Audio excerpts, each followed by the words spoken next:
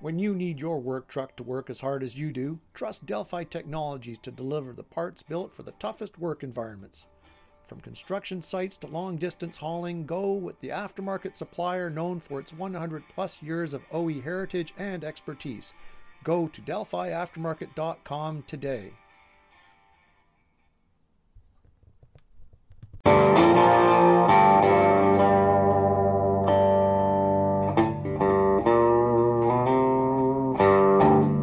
Welcome to the podcast, everybody. I'm your host, Andrew Ross. Joining me today is the president of the Automotive Industries Association of Canada, JF Champagne. Welcome, JF.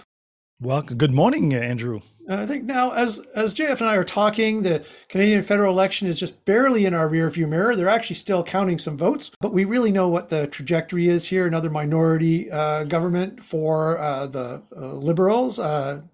And things are really about the same as what we went in.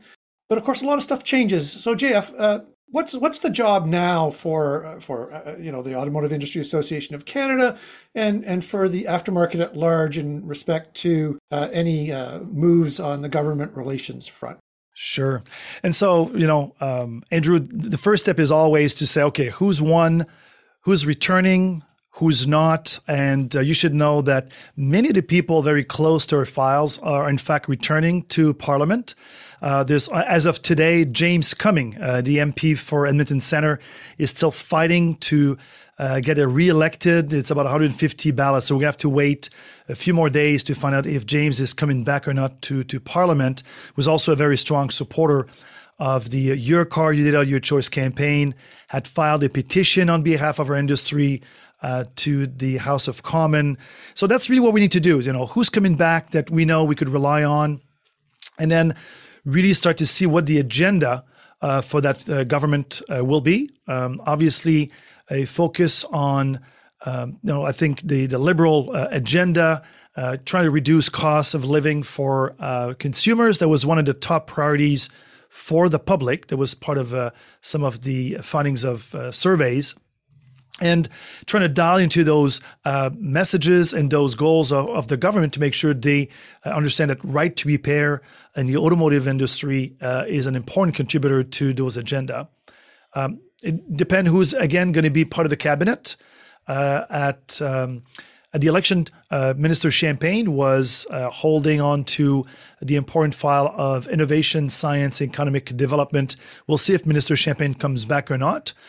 He was the recipient of all of these signatures that we sent on the online petition through change.org. And again, either continue to educate Minister Champagne or have to maybe start fresh with a new minister on the importance of her file. And so a lot of work going on. As you know, we transitioned from the Your Car You Did Out campaign at the call of the elections to a different focus. We ask all our members to send letters to their candidates in those ridings. And so we sent, I think, 750 letters to those candidates, many of which responded, by the way. Okay. And so the next step also will be to ask you to send another letter, but this time to the person who was elected in your riding, to, again, thank them, congratulate them for being elected, and remind them about the importance of right to repair. So many things are going to line up, but we're going to have to wait, again, a few more days and let the heat cool off a bit from this election that, to your point, is pretty much a repeat of the one we had in 2019. Right. Now, notwithstanding the fact that, there had been progress made, as you had noted, a lot of those initiatives, of course, fell by the wayside with the election. Is it a question of starting all over again, or do you feel like it's a bit of a 2 steps forward, only 1 step back, or do we not know yet? I could so much relate to the frustrations we sometimes hear from our members. Our members are entrepreneurs, people in a business. They like to work with some level of predictability. So much for that in the pandemic, I guess. But in politics, you're the shortest travel between 2 points is really a straight line. And so you've got to adapt to the moving realities of politicians. And so, there's some frustrations. We might have done 1 step back and then 2 steps forward. So no, this is not, all work, going out the the back end and have to start fresh. To the contrary, we're building on top of. Right to repair as an issue has rised in the general population, in the mind of politicians, in our own industry.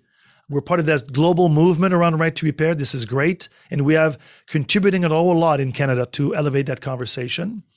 We've educated an awful lot of politicians and people in government to those new realities, and they're still there. And so we're just continuing on that conversation. So it was a pause, I guess. I'll call it a pause, a step sideways, and then we're going to move forward, I guess. Right. So, I mean, you touched on, a little bit of what the job is for the association, a little bit of wait and see initially.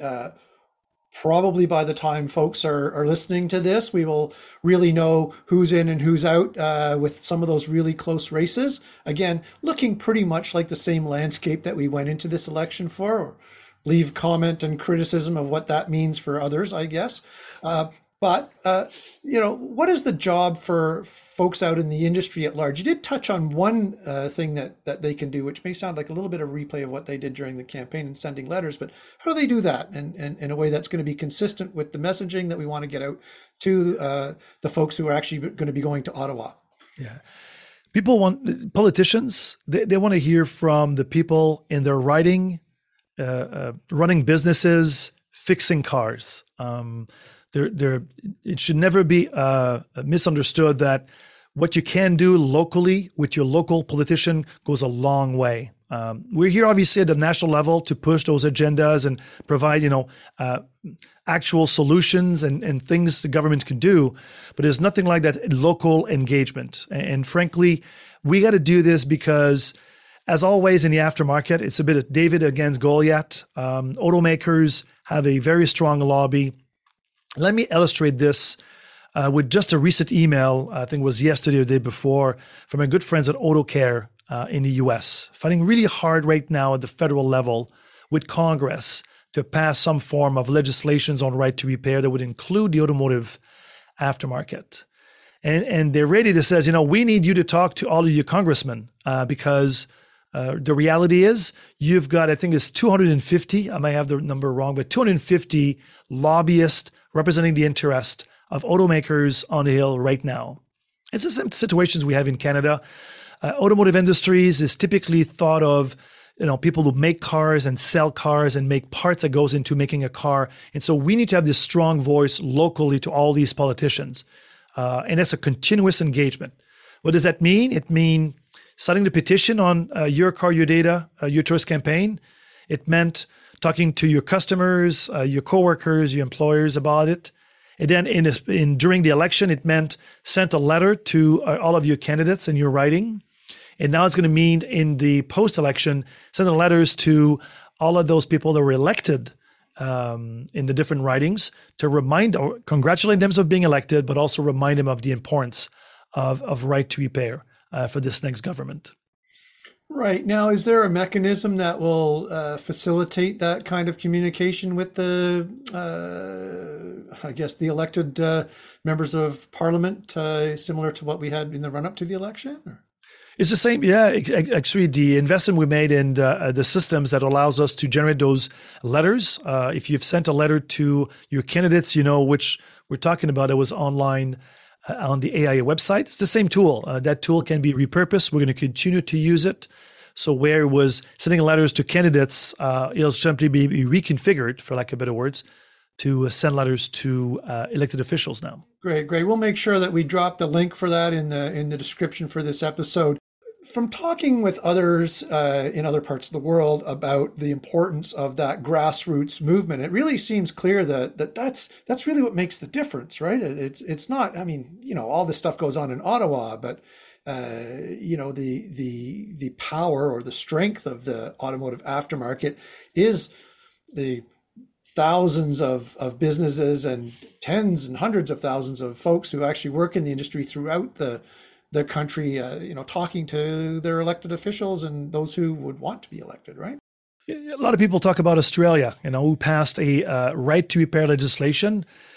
Sometimes, to be clear, Australia just gained, access to those scan tools and repair information that we've had now since Right to Repair 15 years ago. So they've just won the battle that we had to fight for 15 years ago. But they did it in the same fashion, which is talk to all of their members, mobilize all of the, they call it the workshop, I guess, the shops across Australia, raising the profile of that industry, explaining to politicians the difficulties, and basically saying this is the increased cost to consumers as a result of these practices by automakers that makes it harder and more cost effective. And it would go further, maybe not as safe to perform repairs on people's vehicles. And we're in the same dynamic. Again, when we've asked the people during the election, what is your number one concern in raising costs to consumers? Ranked number one. Right. Well, we know it, that, lack of access, difficulties around, accessing the right information for repairing a car leads to longer repair, higher cost, and potentially maybe a repair that might not be exactly as safe for the consumer as it should be. And so those are the concerns that politicians will respond to, and we're the people at ground level who could convey that message. So that's what is very important. Right. So, that mechanism is going to be out there. Obviously those folks who are comfortable reaching out to their local MPs, even if you're not quite so comfortable, give it a shot. I think you'll find that they're people too, and really want to talk to folks who are working and building employment and economic activity in their own ridings. A little bit farther down the road, what can we expect to be facing, on about the right to repair front, and are there other government relations issues that maybe have been taken a back seat to this right to repair and access to repair data information that we should be aware of? Well, the great debate continues. Is this voluntary agreement with automakers we're seeking? Is it legislation, regulations? Right, that's the elephant in the room. Our position has always been that our observation of what happens in different places around the world, that voluntary agreements typically don't work as well as a regulatory or legislative framework. And so this is why we supported C11 and trying to push for regulations on access to vehicle data. When the election was called, we tasked Abacus Data. It's one of the pollsters that did all of these polls during the election. And we said to Abacus Data, would you please also ask questions to Canadians about right to repair? So you would not be surprised to hear that 94%, I think I have the right number, 94% of Canadians says, I support right to repair for my car. I should be able to take my car to any repair shop to get it repaired. We then further ask, okay, would you think that it's legislation that would force automakers as the solution to ensure right to repair? 83% of Canadians, whether you voted Conservative, NDP, or anything in between, you in fact are going to majority support legislative solutions for that. Right. And another message that's interesting on that polling was another one that we need to talk about. Politicians are also very concerned about the environment, this green economy, and accelerating the adoptions of zero-emission vehicle. And as you know, all these zero-emission vehicle are connected cars, and really restrict our capacity to fix them. 75% of Canadians have said, I'm less likely to buy a car that I know could only be serviced by a dealership. And so if you in government really are focused on the green economy and the transitions to low carbon and zero emission vehicle, well, keep in mind that having the type of access to information or lack thereof that we see from the likes of Tesla is going to be an impediment, because ultimately consumer might choose not to buy these cars because they realize they cannot be serviced, effectively by the aftermarket. So those are all the messages that we're going to be pushing that are going to go towards seeking a legislative and regulatory framework around a right to repair. So I guess I answered the first half of your question. On other files, labor. I often ask do the joke, is anybody looking for employees? Are you looking for technicians? Well, knowing what the answer is. So that's something else we're working with government, upskilling of the workforce, accelerating, the number of people that are taking trades as a preferred path for their education, making sure automotive is perceived by people coming to Canada as well as the people going through school that automotive is a valid path and a great career. So all of these things are obviously important to us as an association and industry, but we're trying to make sure we find government to be responsive to this and maybe identify programs where we may be able to get funding for members to help accelerate the recruitment and retentions of employees. Sure. So, I mean, this is obviously a critical issue and ongoing, and really both of them are really marathons, not sprints, right? I mean, that's kind of what I'm hearing. I mean, we've been certainly talking about right to repair for a long time. We're making progress, but it's probably a job that's never exactly going to be done, right? That's why you need AIA Canada. I've heard from members sometimes, what's the value in association? Our own members don't have the capacity and the longevity in investing in making those representations in government. We need the help of the membership. We need to organize the membership, and that's what we do.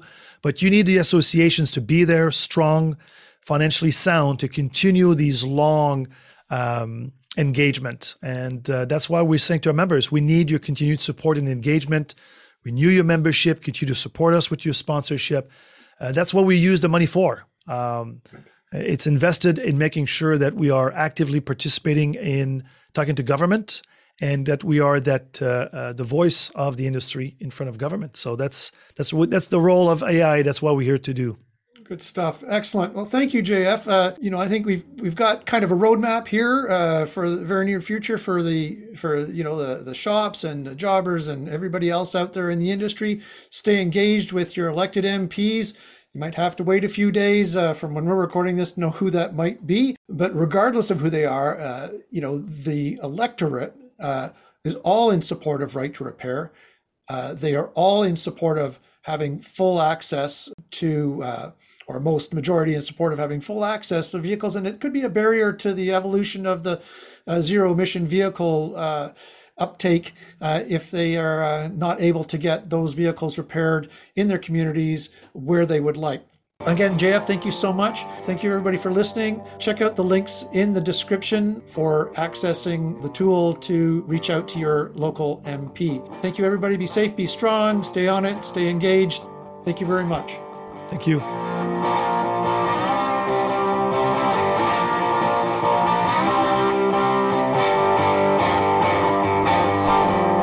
You're listening to the Great Canadian Aftermarket Podcast, brought to you by the publishers of Indie Garage and Jobber Nation. Connect with us online at indiegarage.ca and jobbernation.ca, a brand of Chat Integrated Media. Pothole damage to a vehicle's chassis is always a concern, no matter the size or time of year. If the worst does happen, you can count on Delphi Technologies steering and suspension parts to get your customers back on the road again. Learn more at delphiaftermarket.com.